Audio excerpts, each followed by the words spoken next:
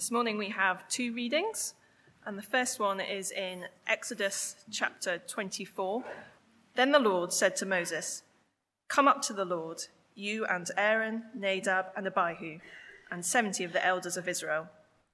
You are to worship at a distance, but Moses alone is to approach the Lord. The others must not come near, and the people may not come up with him." When Moses went and told the people all the Lord's words and laws, they responded with one voice, "Everything the Lord has said, we will do." Moses then wrote down everything the Lord had said. He got up early the next morning and built an altar at the foot of the mountain and set up 12 stone pillars representing the 12 tribes of Israel. Then he sent young Israelite men, and they offered burnt offerings and sacrificed young bulls as fellowship offerings to the Lord. Moses took half of the blood and put it in bowls, and the other half he splashed against the altar. Then he took the book of the covenant and read it to the people. They responded, "We will do everything the Lord has said. We will obey." Moses then took the blood, sprinkled it on the people, and said, "This is the blood of the covenant that the Lord has made with you in accordance with all these words." Moses and Aaron, Nadab and Abihu, and the 70 elders of Israel went up and saw the God of Israel. Under his feet was something like a pavement made of lapis lazuli, as bright blue as the sky. But God did not raise his hand against these leaders of the Israelites. They saw God, and they ate and drank. The Lord said to Moses, "Come up to me on the mountain and stay here, and I will give you the tablets of stone with the law and commandments I have written for their instruction." Then Moses set out with Joshua his assistant, and Moses went up on the mountain of God. He said to the elders, "Wait here for us until we come back to you. Aaron and Hur are with you, and anyone involved in a dispute can go to them."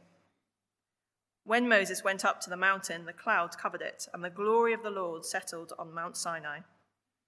For 6 days the cloud covered the mountain, and on the 7th day the Lord called to Moses from within the cloud. To the Israelites, the glory of the Lord looked like a consuming fire on top of the mountain. Then Moses entered the cloud as he went up on the mountain, and he stayed on the mountain 40 days and 40 nights. Our second reading is then in the book of Hebrews, chapter 8, and we're going to start at verse 6. But in fact, the ministry Jesus has received is as superior to theirs as the covenant of which he is mediator is superior to the old one, since the new covenant is established on better promises. For if there had been nothing wrong with that first covenant, no place would have been sought for another. But God found fault with the people and said, "The days are coming, declares the Lord, when I will make a new covenant with the people of Israel and with the people of Judah. It will not be like the covenant I made with their ancestors when I took them by the hand to lead them out of Egypt, because they did not remain faithful to my covenant, and I turned away from them, declares the Lord. This is the covenant I will establish with the people of Israel after that time, declares the Lord. I will put my laws in their minds and write them on their hearts. I will be their God, and they will be my people. No longer will they teach their neighbors and say to one another, 'Know the Lord,' because they will all know me, from the least of them to the greatest. For I will forgive their wickedness and will remember their sins no more. By calling this covenant new, he has made the first one obsolete, and what is obsolete and outdated will soon disappear."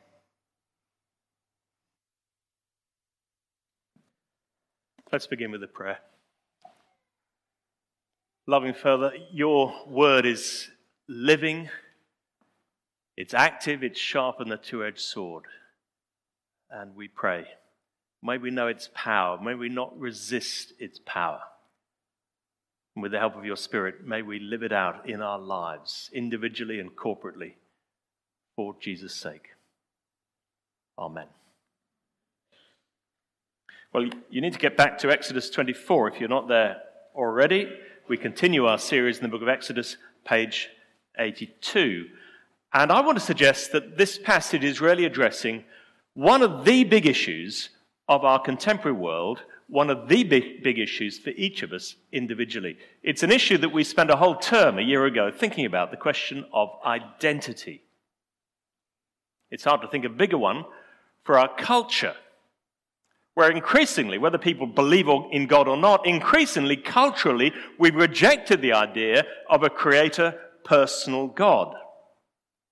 And as a result, what's left of human beings? We've just emerged from the dust. We have no inherent meaning, no inherent value. As has often been pointed out, the death of God, you might say that the murder or the rejection of God has led to the abolition of humanity. We're inherently worthless. Jean-Paul Sartre, atheistic philosopher, said this: man is an empty bubble on a sea of nothing. Is that all we are? It's one of the big issues of today. Who are we as human beings? And who are we individually? Who am I? It's one of the most important questions anyone can ask. And perhaps our generation, this culture, is less able to answer it than any generation in history. We're suffering from an identity crisis. Singer Jessie J called her first album Who You Are. She said afterwards, the irony is, at the time, I had no idea who I was. Well, do you? If you were to answer the question, who am I? How would you reply? Perhaps you'd refer to your job. I'm a physio, I'm a teacher. To your relationships. I'm married to Jane, I'm the daughter of John and Joanna. Maybe your personality, I'm an introvert or an extrovert. Your nationality or ethnicity, I'm Scottish, I'm American, Singaporean. If you were to go back in history into Old Testament times, I reckon there's no question what a faithful Israelite would have answered. And how they would have answered that question, who am I? They would have said, I, actually better we, because there was no concept really of individual, isolated individual identity. It's corporate sense of belonging. We are members of God's covenant community. We belong to God. That's who we are, God's people. And their membership of the people of God was defined by covenant. God had committed himself in covenant love. Covenant's an Old Testament word, and perhaps we think, what does that mean? Think contract. Think binding obligation. It's a binding agreement between two parties as God committed himself by promise to a particular people. And then those people chosen by him respond by committing themselves to obeying him. And that's what's going on at this key moment. It's really a repetition, or you might say a fulfillment, of what we looked at 3 weeks ago. Genesis 19, where they gathered at the mountain. And you remember I put up a family photograph and said, well, that's us, that's the Roberts family. And in the Old Testament times, they would have pointed to that scene, which was a precursor of this scene, Exodus 24. If you like, it's the signing ceremony of this contract. And they said, that's us. So I make no apology for basically repeating the sermon of 3 weeks ago. It'll sound a bit different, but it's the same scene. It's the same essential message, because it's so absolutely fundamental. Because only when you discover who you are will you know how you should be living. And the Old Testament and the prophets of God kept bringing Israel back to this point. And we, in a sense, need to be brought back to this point. With a very clear reminder, though, that that's not where we ultimately belong, because the prophets say that was amazing, but there's going to be a new covenant, which picks up on the same promises, but they're fulfilled in a more powerful, deeper way. Who are we if we're Christians? We're God's family, God's covenant people. If you're not a Christian here today, well, I hope you'll forgive us as we think about our identity. But as you listen in, this could be yours too. 3 important themes. The basis of our identity, it's grace. The obligations of our identity, obedience. The privileges of our identity, relationship with God. So first, the basis of our identity. grace. And you remember, if you've been coming to this series in Exodus, where we've come from. God has redeemed his people out of slavery in Egypt. He's brought them to himself. He's then revealed the 10 Commandments. And then last week we saw how those essential principles were fleshed out with more laws. And having heard those laws, the people indicate they're willing to obey them. They accept their obligations within the covenant. And then verse 4, Moses gets up early to make preparations for what you might say is a formal acceptance ceremony, a signing ceremony almost. He builds an altar at the foot of Mount Sinai. That represents the presence of God.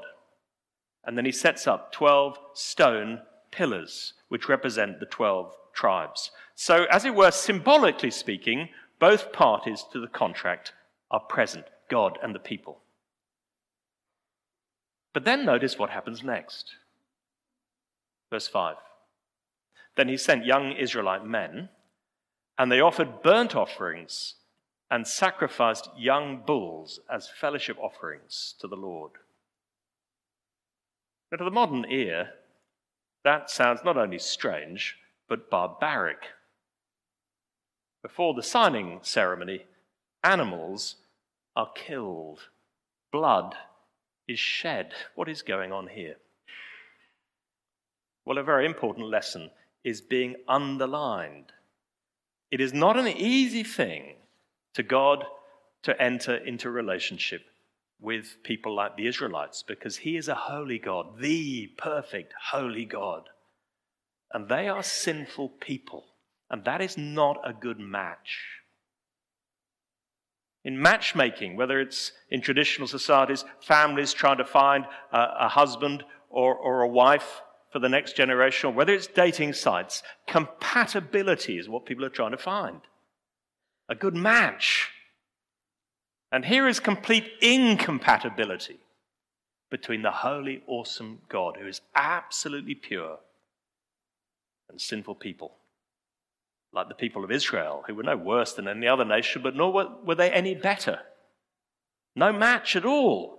And so the question comes, how can God accept Israel as his people? They deserve to be cut off from him and separated. We saw in the early chapters of the book of Exodus that when God passed through the land in judgment, the land of Egypt, the Israelite firstborn deserved to die just as much as the Egyptians. How could they possibly survive? Well, God provided a substitute. That Passover lamb was killed instead, and the blood was daubed on the doorframe. To make it clear, this is not an easy thing for God to accept Israel. A death is demanded, but God graciously provides another to die instead. And these sacrifices, just before the signing ceremony, are reminders of those Passover sacrifices. It's a very clear message. Once again, you don't deserve to be my covenant people. You deserve death. But I've provided animals to die instead of you. In other words, all this is by grace, only made possible because God is committed to it and he's willing to forgive on the basis of the death of another. And that is the basis by which our identity as God's people is established. An amazing gift. It is the only solid basis for an identity. A young man said to a friend of mine these words, "The problem is, our culture tells us that we are nothing, and yet we can be everything. And I think the tension puts such pressure on us because if we don't make it, then it's all on us, and we just fall back into the abyss." Quite a profound statement. Here's the duality of our culture. On the one hand, you're a nothing. Human beings have no inherent meaning and value. We've just emerged from the dust. You're a nothing, and yet on the other hand, right from childhood, you can be what you want. You can be everything. But it's all on you. Because inherently you're a nothing, and if you're to make anything of your life, if you're to establish an identity that means anything, well, you've got to achieve. You've got to make your identity. First, it sounds terribly inspiring. But then it becomes completely crushing. And this is the crushing burden that so many of you are maybe easily conscious of, maybe just subconscious of. that sense you've got to make something of your life. You make yourself worthy and worthwhile. And for some, that leads to an endless sense of failure because you've never quite done it. Right from childhood, you've never quite done it. You feel a disappointment. You feel as if you've got no substantial identity. It's crushing. For others, it's crushing in a rather different way. You have been successful. You're achieving all the dreams that you set for yourself and that your parents had for you, and you've kept on doing it. But now the challenge is you've got to keep doing it. You can't relax. If you relax for a moment, your identity could be lost. As soon as you fail an exam, that's not just a failure of an exam, it's a loss of identity. Don't get that job. Loss of identity. It's crushing. And here is the wonderful, wonderful message of the Christian gospel. That our identity is a gift. We are God's covenant people, not because we've somehow earned it. If it was because we'd earned it, we could lose it, couldn't we? Every sin, we'd think, help, have I lost God's friendship? It's by grace. And he took the penalty for our inability to keep God's law. In the old covenant, it was an animal, but of course no animal could be an adequate substitute for a human being. So that's a model for the perfect new covenant. And Jeremiah, who was quoted in the book of Hebrews, says there's going to be a better covenant, a new covenant. And when that new covenant comes, God will say, I will forgive your wickedness and remember your sins no more. Made possible not because an animal has died, but because the perfect sacrifice, the Lord Jesus Christ, the Lamb of God who takes away the sins of the world, has died for you. And so if you've trusted in Christ, you couldn't have a more secure identity. Doesn't depend on what you've got to keep on doing. It's an amazing gift of God's grace. The basis of our identity, grace. Second, the obligations of our identity. Obedience.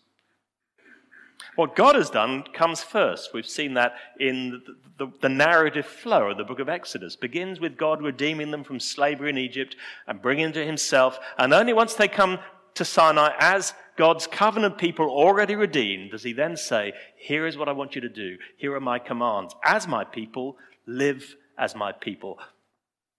You're God's holy people. You should live holy lives.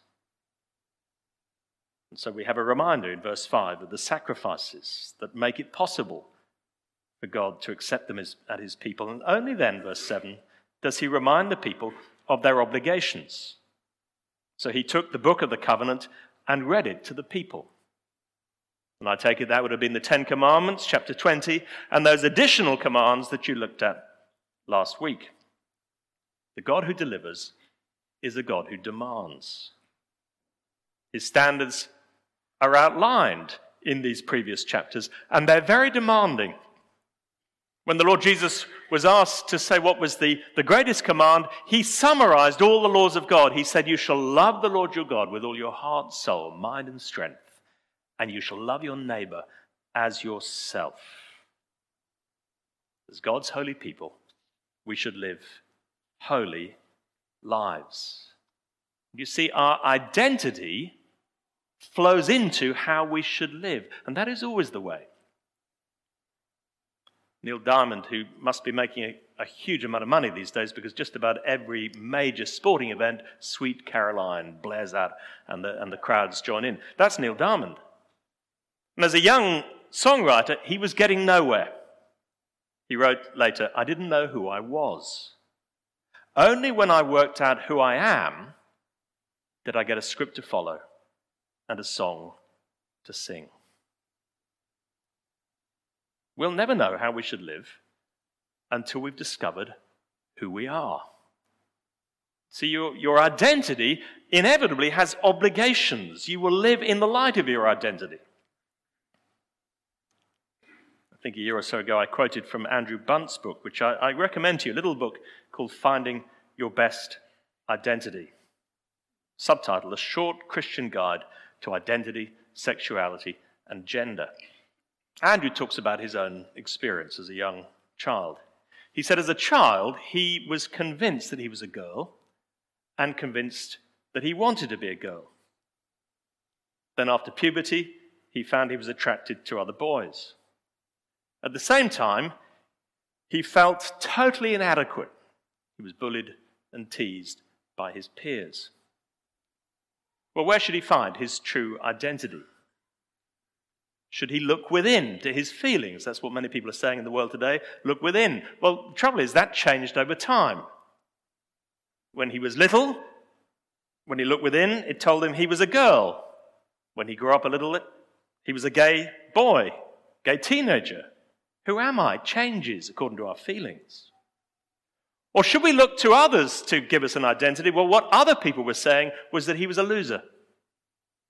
And he very easily adopted that kind of view. Other people thought he was a loser. He felt like he was a loser. And if he wasn't careful, he could easily have lived out an identity as a loser. But then wonderfully, he came to be gripped by the Christian gospel. And he realized he was deeply loved by God. And who he was bound up with the Lord Jesus Christ. Part of God's people. That set him free to be who he really was. People say, you've got to be who you really are. Well, as a Christian, who he really is someone joined to Christ. And that flows out into an obligation to live for Jesus Christ. He talks in that book about the concept of a core identity. I quote, something that is true of us only becomes our identity when it becomes core to how we view ourselves, and when it therefore begins to exert some control over us, impacting how we feel and how we live. Identity is our controlling self-understanding. We don't know how we should live until we've discovered who we are. We're not primarily, as Christians, defined by our ethnicity. And perhaps you think, well, I'm English. And we English are reserved. The Englishman's home is his castle. Of course, we can't be expected to be very welcoming to newcomers, invite people around because we're English. And then we become gripped by Christ. And I might find it hard to be warm and open and invite people to my home, but I'm a Christian. That defines who I am and therefore how I should live, which is to be warm and welcoming. Not defined by sexuality. Straight, gay, bi, pansexual, all these labels. They may describe how we feel, who we might be attracted to. They don't define who we are or how we should live. I'm a Christian. That's my core identity. That should flow into how I might live my life. Or sociology, that's increasingly how people are defining, whether consciously or subconsciously, who they really are, victim or oppressor. And depending on which group you belong to, assert your victimization, repent of your privileges. And there's a good, noble reason behind much of that kind of talk. To counter the injustices of the past and the discrimination of the past. The danger, though, is that by pushing us into those categories, they end up deepening human divisions, trap us into different boxes. Whereas fundamentally, all of us, whether we've been oppressors or victims, all of us now are one in Christ. And that should massively affect how we relate to one another, how we relate to the world, how we live. As God's holy people, well, that defines how we should live our lives. Identity flows into an obligation to live for Him. And God's people commit. End of verse 7. And they all stand up, as it were, and they say, we will do everything the Lord has said. We will obey. And the stakes are very high. Although entry into the covenant people of God is all of grace, we saw back in chapter 19 that blessing within the covenant is conditional on obedience. At the end of chapter 23, God outlines all He's going to do for His people. As it were, this is His side of the contract. And He tells them He's going to protect them. He'll ensure they prosper. But then notice, beginning of verse 22, chapter 23, beginning of 22. Notice that word if. If you listen carefully to what God says and do all that I say, I will be an enemy to your enemies and will oppose those who oppose you. If you respond in obedience, then I will care for you. Here's the tension in the Old Covenant. Unconditional promises to Abraham. I will bless you, and through you all nations will be blessed. But then an element of conditionality under Moses. Now that you are my people, there's an if. Only if you obey me will you enjoy the blessing of being my covenant people, and will you fulfill your vocation as a light to the nations. And the problem was, they couldn't. They didn't. We'll see just in 2 weeks' time that even when Moses is still up the mountain, the people down below are creating a golden calf and bowing down and worshipping it. There's a terrible sadness in this covenant, the lack of ability of the people of God to obey. And so what an encouragement it is to hear the words of Jeremiah quoted in Hebrews. That whereas in the past the people couldn't fulfill the covenant, here's a new covenant. This is the covenant I will establish with the people of Israel after that time. I will put my laws in their minds and write them on their hearts. So in these new covenant days, rather than just pointing us to the Ten Commandments, there they are. They're literally on tablets of stone at the front of church. And the old covenant, all it could do, as it were, was say, that's what you've got to do. And if you combine stone walls with stony hearts, you get no obedience. But the new covenant is saying, God is going to write those laws on our hearts by the Holy Spirit. There'll be a longing to obey. Not perfectly, sadly, because the stony hearts haven't disappeared altogether, but there's a new heart by the Holy Spirit lifting us up. And Christian obedience is about following the way of the Spirit, growing in knowledge and love of Jesus and wanting to please him more and more, so that more and more we become who we really are, living out our identity as God's covenant people in obedience to him. The basis of our identity, grace, the obligations of our identity, obedience, and then finally, briefly, the privilege of our identity, relationship. The covenant's just been confirmed. The blood is sprinkled on the altar, sprinkled on the people, sealed, as it were, with blood, this covenant. And then we read next, verse 9. Moses and Aaron, Nadab and Abihu, and the 70 elders of Israel went up and saw the God of Israel. The ink on the contract, as it were, is still not dry. And the leaders of the people are ushered into the very presence of God. And that is the goal of the covenant.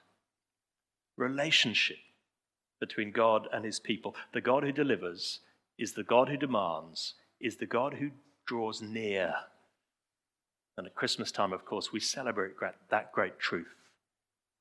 He's a God who doesn't turn away in disgust, but despite our sin, he's the God who comes near and longs for relationship. That's the goal of it all. That's why the climax of this book, we'll think of in a couple of weeks' time, is the building of the tabernacle, where God comes and lives amongst his people. And here we get a foretaste of that. As God invites the leaders of the people to draw near to him. In verse 11, God did not raise his hand against these leaders. They saw God and ate and drank. Wow. In Oxford and Cambridge colleges, there's a great divide between the students down there and the dons up here, literally on a raised platform, and here will be high table. And of course, they wouldn't come in the doors where the students come in. They've got a separate entrance, and they eat separate food. And never the twain shall meet, at least in the dining room. Maybe a graduate student might have the privilege of being invited up onto high table, but very, very rarely. Well, I was an undergrad, and for the first time in the history of the college, we won a football competition. And the dons very, very kindly invited us to eat on high table. And we too came through that special door. Of course, we enjoyed it, waving at our friends the hoi polloi down there. I think some of my friends enjoyed it a little bit too much. So let's just say I don't think that experiment has ever been repeated. And no undergraduate's ever more gone on that table.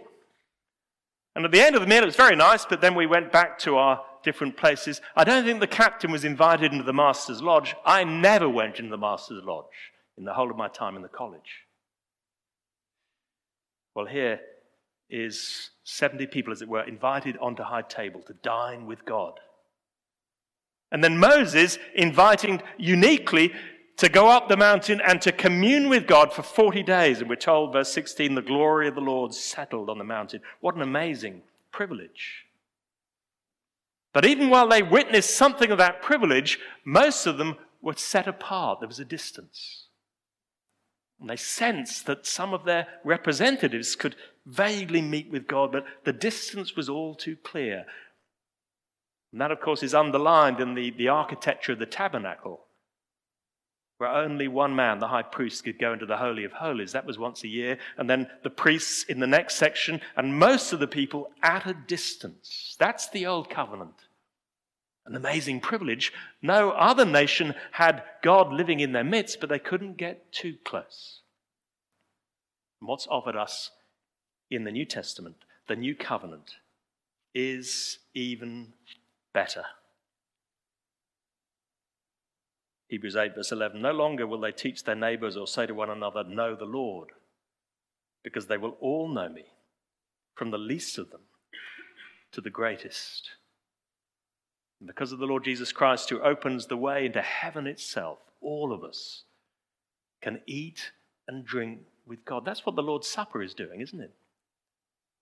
I'm not the host, Pete's not the host, the Lord Jesus is the host, and that table is a wonderful symbol of what we can enjoy in Christ. Take, eat, commune with God. Because Jesus died for you, the door is wide open. This is who we are. So what's your identity? If you're a Christian, think of this scene and then turn it up beautifully into new covenant colours, vibrant and bright. Because the new covenant's even better than what we see in Exodus 24. Sins will no longer be remembered. Obedience will no longer be impossible. God will no longer be a stranger. Delight in this. Make the most of it. With the help of the Holy Spirit, as we remember the forgiveness of our sins, as we delight in our relationship with God, then more and more say no to those other competing identities with the obligations they're calling us towards, and say, no, that is not me. Own our Christian identity and live a Christian way for the glory of God. Let's pray. Loving Father, help us more and more to understand who we truly are, defined by your grace to us in Christ. And then help us to help one another together to live in this way for your glory. Amen.